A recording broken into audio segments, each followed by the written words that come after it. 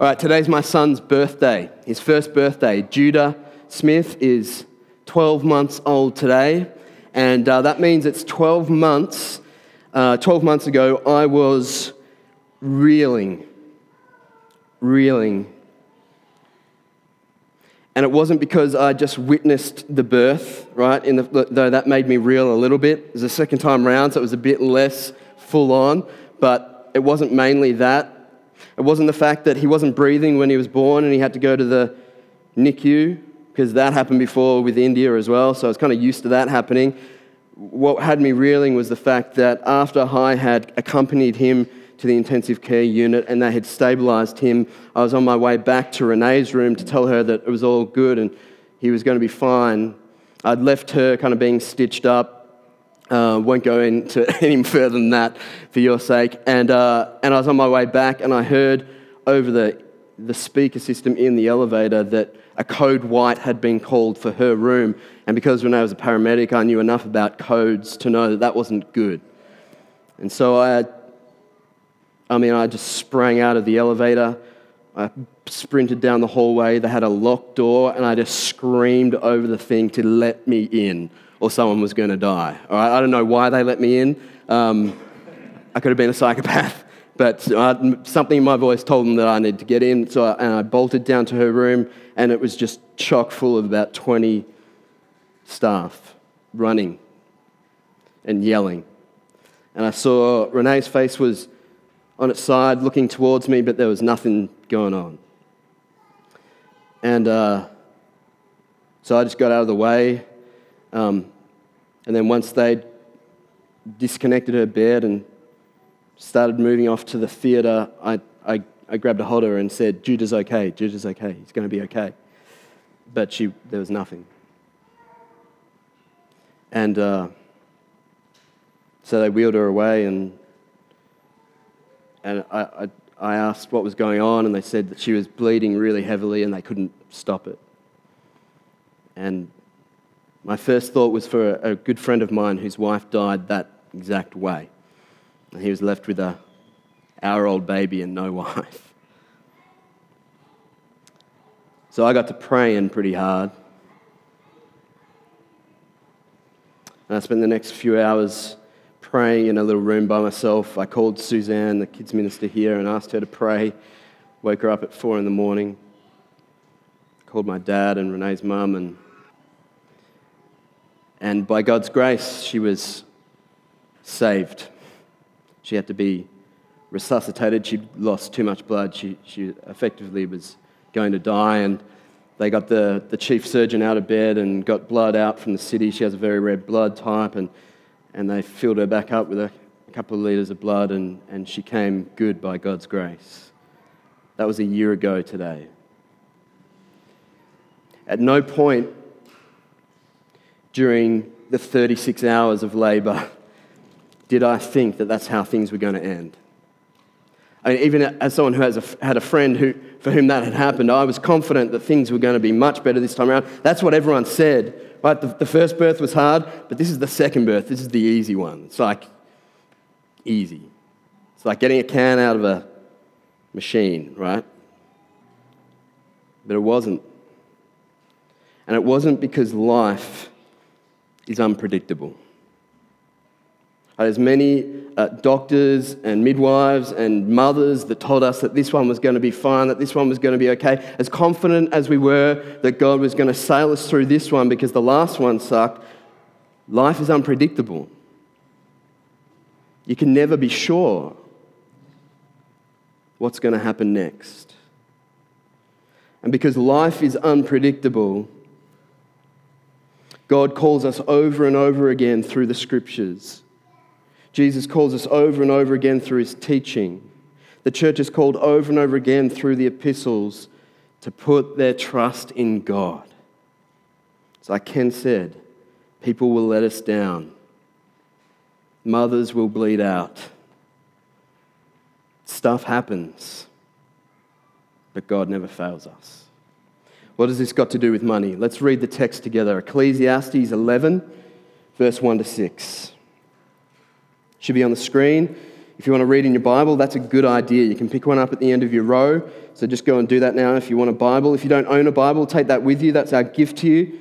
You can take 2 or 3, whatever you need, all right? Let's read. Ecclesiastes 11. If you've got a church Bible, it's 559.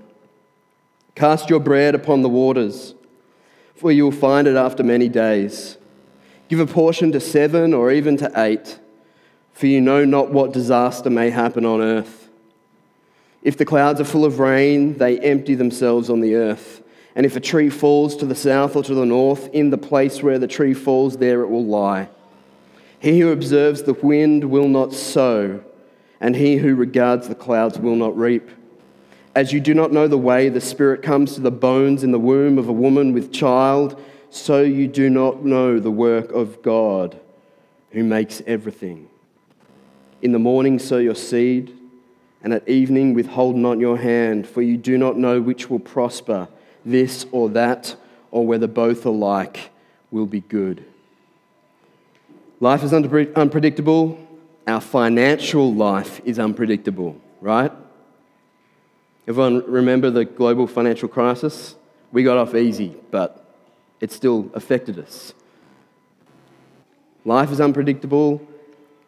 Our financial life is unpredictable. I learned this at a really young age. I remember growing up, I grew up in a family that was pretty comfortable financially, I'd say. I grew up with 2 brothers and a sister, and my parents got married a little older, and so they were also very good savers and hard workers, and so they had a bit of money together when they got married. They were able to buy a house, and so we grew up in a house that had been paid for, and I just remember life being not too challenging financially. I don't think we were wealthy, but we certainly didn't lack what we needed. And then things changed very dramatically when I turned 8 years old, because a month or 2 later my mum died. And things changed for us financially very quickly. So 4 small kids, 1 just a year old. My dad had to not work the same way that he did in the past, not make the same kind of money he did in the past. He had to resign from his job and work a whole lot less so that he could raise 4 kids. And so I remember things changed for us financially very quickly, and even as an 8-year-old, I knew that that was the case. I knew that when I saw, in the odd time that we went out for dinner and my dad wouldn't eat anything, he would just get something for us and he'd say, "Oh, I'm okay." Or when he would go through my bag at the end of the week, I don't want to embarrass him, but when he went through my bag at the end of the week from school and would take out stuff that I hadn't eaten, and he would eat that. And he did all that because he didn't want us to be affected by the stress.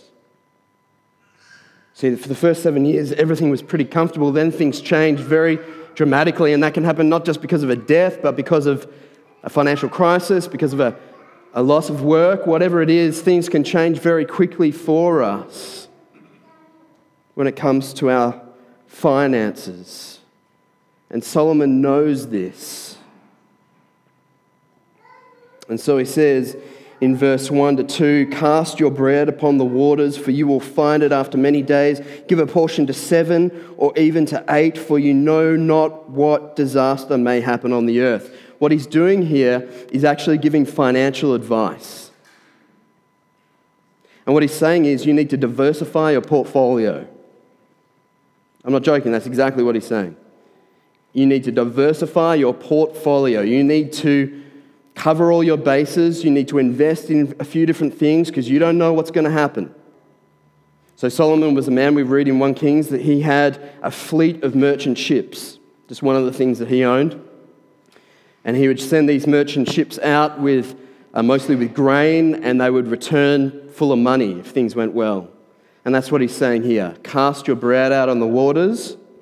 It's a picture language way of saying, send out your ships, send out your merchant ships, send out your ships full of bread, full of grain, for you will find it after many days. It might take a while, but your investment, your long-term investment, will reap rewards. Give a portion to 7 or even to 8. That is, put them in 7 or 8 different ships. If you put them all in the one ship, it might go down in a storm. So put it in 7 or 8 ships. That's a better way of doing things. Diversify. For you do not know what disaster may happen on the earth. See, he gets that our financial life is unpredictable. He gets that life itself is unpredictable. And so he says, when it comes to your finances, diversify. And the advice he's giving is coming in a greater context, which we'll see in a moment, where what the message really is, don't let the threats of this world, don't let the unpredictability of this world make you cower, right? Make you afraid of investing. Don't let the threat of unpredictability, the threat of losing everything, make you not invest in things that matter. So let's keep reading. I'm going to show you how he does this. Verse 3 and 4. No, let's just do 3. If the clouds are full of rain, they empty themselves on the earth. And if a tree falls to the south or to the north, in the place where the tree falls, there it will lie. What he's saying there is, you can't control things anyway. You might be tempted because things are predictable, because financial crashes happen, because you can't see what's going to be coming down the road. You might be tempted to try and control things. You might be tempted to have financial security. But he says, listen, security is a myth. Control is a myth. Can you control the weather? If the clouds are full of rain, they empty themselves on the earth. You can't stop that happening. If a tree falls to the south or to the north, it's going to stay there. You can't stop it from falling. See, our nature, our human nature is always to deify ourselves. That was Adam and Eve's first sin, to deify themselves. And so what we will invariably try to do when we are threatened by anything, when we're tempted to fear what's coming, we will try to be gods ourselves. We'll try to control the weather, control things that are out of our control. The stock markets, right? The property prices, the spouse who may die. All of these things are out of our control. And what we tend to do out of fear is close up when we feel out of control. Close up. Harden our hearts. Refuse to take any step of faith. Refuse to trust in God who controls all of these things. And rely rather on ourselves, on our intelligence, on our wit, on our financial plan. And so he continues, verse 4 to 6. He who observes the wind will not sow, and he who regards the clouds will not reap. As you do not know the way the Spirit comes to the bones in the womb of a woman with child, so you do not know the work of God who makes everything. It's God who makes everything. It's God who controls everything. You don't know the way that he works. In the morning sow your seed, and at evening withhold not your grain, your hand, for you do not know which will prosper, this or that, or whether both alike will be good. What he's saying is this: you don't know what's going to happen. You don't control what will happen. God controls what will happen. You don't know his mind, but don't let that stop you from making the investment. Don't let that stop you from taking the step of faith. Withhold not. Don't fall into that trap of freezing up when things become uncertain. And so really, Solomon is calling his audience, he's calling them to take bold, courageous steps, to make bold, courageous investments. Now, the way this applies to our context this morning is that we need to come to terms with the fact that all through the New Testament, Scripture commends people who take bold, courageous steps of faith when it comes to their finances.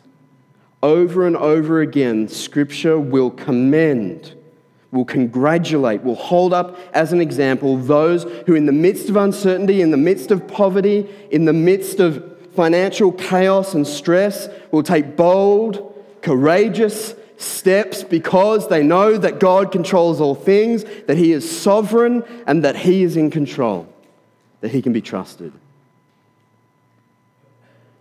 You don't look convinced. I'll give you a couple of examples. Mark 12, 41 to 44. Jesus sat down opposite the treasury and watched the people putting money into the offering box. Many rich people put in large sums, and a poor widow came and put in 2 small copper coins, which make a penny. And He called His disciples to Him and said to them, "Truly I say to you, this poor widow has put in more than all those who are contributing to the offering box, for they all contributed out of their abundance, but she, out of her poverty, has put in everything she had, all she had to live on." Jesus commends bold, courageous acts of financial investment. And I think the reason He just loves this woman so much is because what this does is reveal her heart. And Jesus is always about the heart. And it reveals a heart that trusts in God. What else has she got to trust in now? Nothing but God. Now, if this was in our church today, and there was a poor woman, and we have some poor women in our church, particularly refugees who have come with nothing and don't have much to their names, and if we saw them come forward and say, "I'm going to give everything to the church," all of us, with me at the front of the line, would be saying, no, don't do that. That's silly. That's crazy. That's irresponsible. We don't want your money. We're just waiting for some rich people to come and they can give us what we need. We don't want you to do that. And yet Jesus sees this very thing and commends her.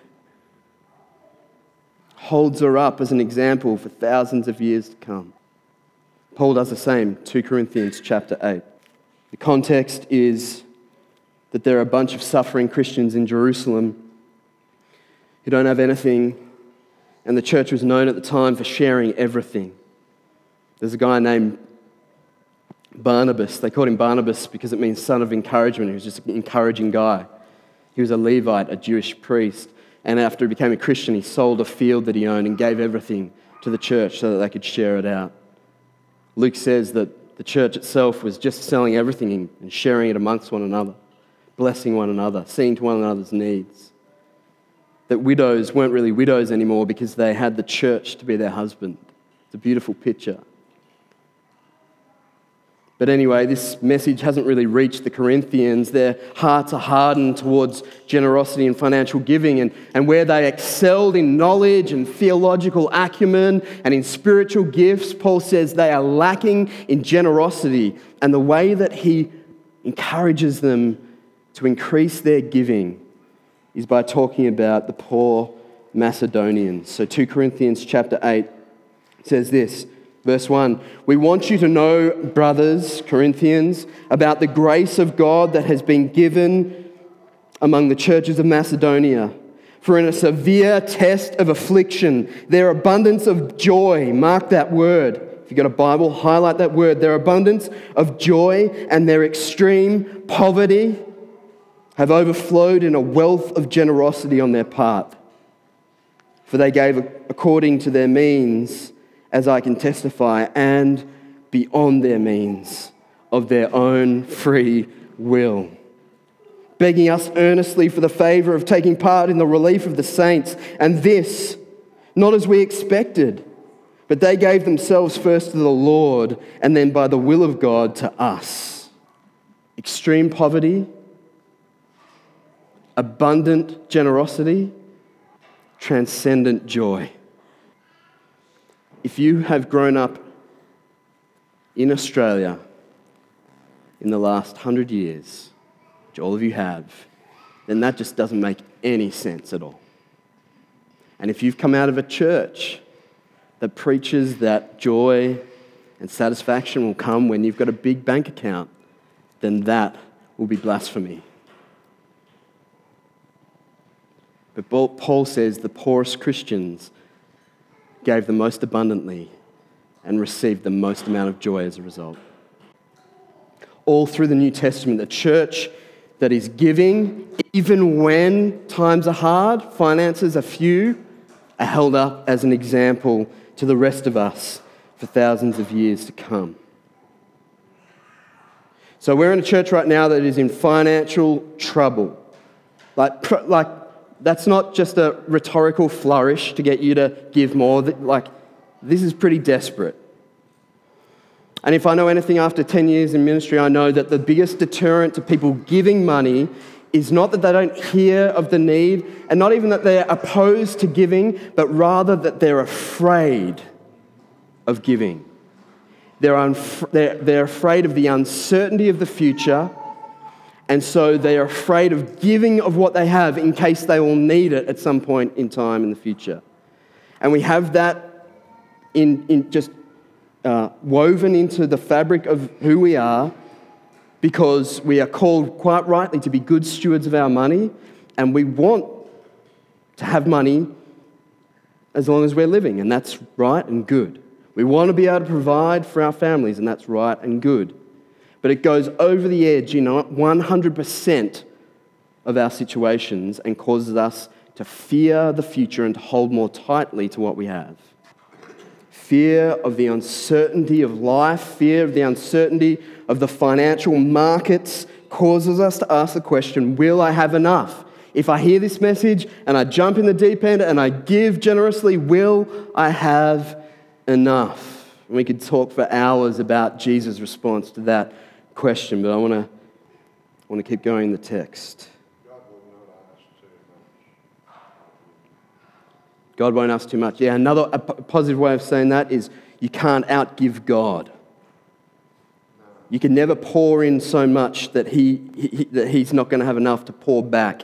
And I'm not talking about giving $10 so you get 100 back in the mail this week. I went to a church once where that was the practical application, and that's satanic. But God will meet our needs. God can and God will meet our needs. Not our greeds, but He will meet our needs. So Solomon says, don't let the uncertainty of life, which is true, life is uncertain, life is unpredictable. No one's guaranteed of making it to bedtime tonight. No one's guaranteed of retiring with enough to live on. But don't let that uncertainty make you doubt God's goodness and His ability to meet your needs. Make bold and courageous investments in things that matter in the kingdom of God. I'm just getting warmed up to preach and I've run out of time. So let me say this. I want to finish with a personal example, and this is dangerous because we're talking about money.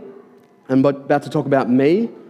And by virtue of the fact that we're talking about money, you're already defensive against me and likely to want an excuse to dismiss me, all right? So now that I've just said all of that, let me just tell you something, and this is by way of example, personal experience, not by way of, I wish everyone could be like me, all right? You clear on that? So I'm coming up to 9 years married to Renee. It'll be March, we'll be 9 years married. So about this time 9 years ago, I was on the beach with her somewhere north of Newcastle in New South Wales. We had friends who had a house there and we were staying with them. We were both in university at the time. We just got engaged and we knew we were going to be married in March. And we were sitting on this beach early in the morning and we had the Bible out and we were reading through Luke's Gospel together.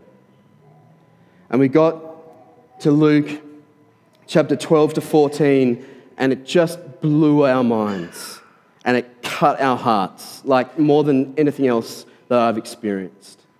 Sitting on the beach, reading through these scriptures, it just hit us like a wrecking ball and wrecked our hearts. I just want to read you one of those passages that we read that affected us massively, and if God is gracious, it'll do the same for you right now. Luke 12, 13 to 21. I don't think this is on the screen, sorry, but I'll read it for you. Luke 12. Someone in the crowd said to Jesus, "Teacher, tell my brother to divide the inheritance with me." But he said to him, "Man, who made me a judge or an arbiter over you?" And he said to them, "Take care." Now listen to this. Take care and be on your guard against all covetousness or greed. For one's life does not consist in the abundance of his possessions." And he told them a parable, saying, "The land of a rich man produced plentifully. And he thought to himself, 'What shall I do? For I have nowhere to store my crops.' And he said, 'I will do this. I will tear down my barns and build larger ones. And there I will store all my grain and my goods. And I will say to my soul, Soul, you have ample goods laid up for many years. Relax, eat, drink, be merry.' But God said to him, 'Fool.'" Imagine God saying that to you. "Fool.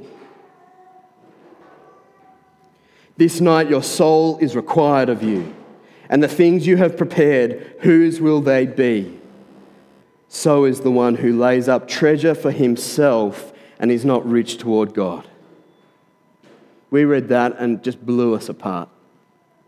And we made a commitment to one another and to God that day that we would not allow ourselves bigger barns and bigger barns and bigger barns.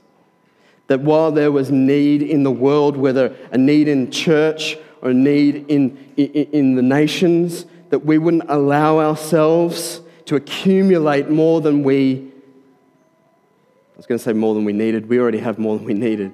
You know what I mean. That it made us tremble to think of God looking at us and saying, "You fool."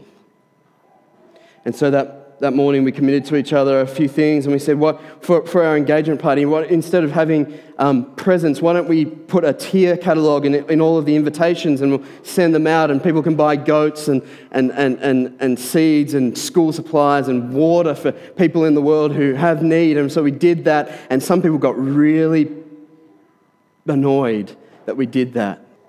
Someone said to us, "You guys haven't lived out of home, you got nothing, you're both in university, you got no money, you don't come from wealthy families, no one's going to pay for this for you. Why don't you just take what people can give you?" It's like an offense. Some people just refused to do it and just gave us stuff anyway. But everyone look right at my face right now. Listen, we have never missed those 7 platters. We have never wanted for anything that we couldn't get for ourselves. And I'll tell you this, and this is absolute fact. In 9 years of marriage, we have not had a single argument about money. Not one. We've had all kinds of arguments about other stuff, right? We have plenty of those. Not one about money. What's the single highest cause of discord in marriages? What's the single highest cause of divorce? Money. And you hear those statistics and you think, oh, it must be because they don't have enough, so they're stressed and they argue about it because of that. No, it's not because of that. So I just want to encourage you. Our situation is one very much like yours for many of you. We're committed to having kids. We're committed to Renee staying home and raising those kids. I don't make a lot of money. It turns out I got into this just as a get-rich-quick scheme, and it turns out working in church doesn't get you heaps of money, but I'm here now, and our testimony is that God has met every one of our needs. God has met every one of our needs. And not only has He met our needs, but He has and this is the most important thing, He has so worked on our hearts that we're no longer craving for those things that we couldn't afford anyway. I grew up with my walls plastered with cars, posters of cars, and dreaming every day when I'd have enough money to buy one of those cars. And God has just taken that desire from me. I get to drive around in a 1990s Corolla with no back seats, right, that someone gave me, and I'm content with that. That's a work of the Spirit of God. That's a work of the Spirit of God changing my heart from one of covetousness to contentment. So I just say this by way of example, and I say it by way of encouragement. All right, so let me just pray for us, and then I'm going to invite Linda and Pete to come up and say a few words for us. Father, we really do need your help in this. Our hearts are so prone to grab hold of our things, our treasures, our trinkets, and to keep them for ourselves. We are wired to build bigger barns. That's what we do. And every advertising message reinforces that. It's hard for us to swim against the stream, but your Spirit will make us able. I thank you for the work that you've done in my heart. Lord, I'm still covetous. I'm still greedy.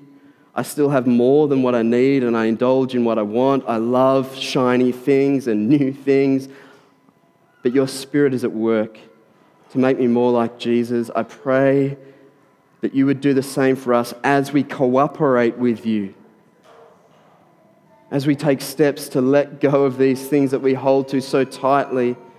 Lord, please help us to be on our guard against all kinds of greed. In Jesus' name, amen.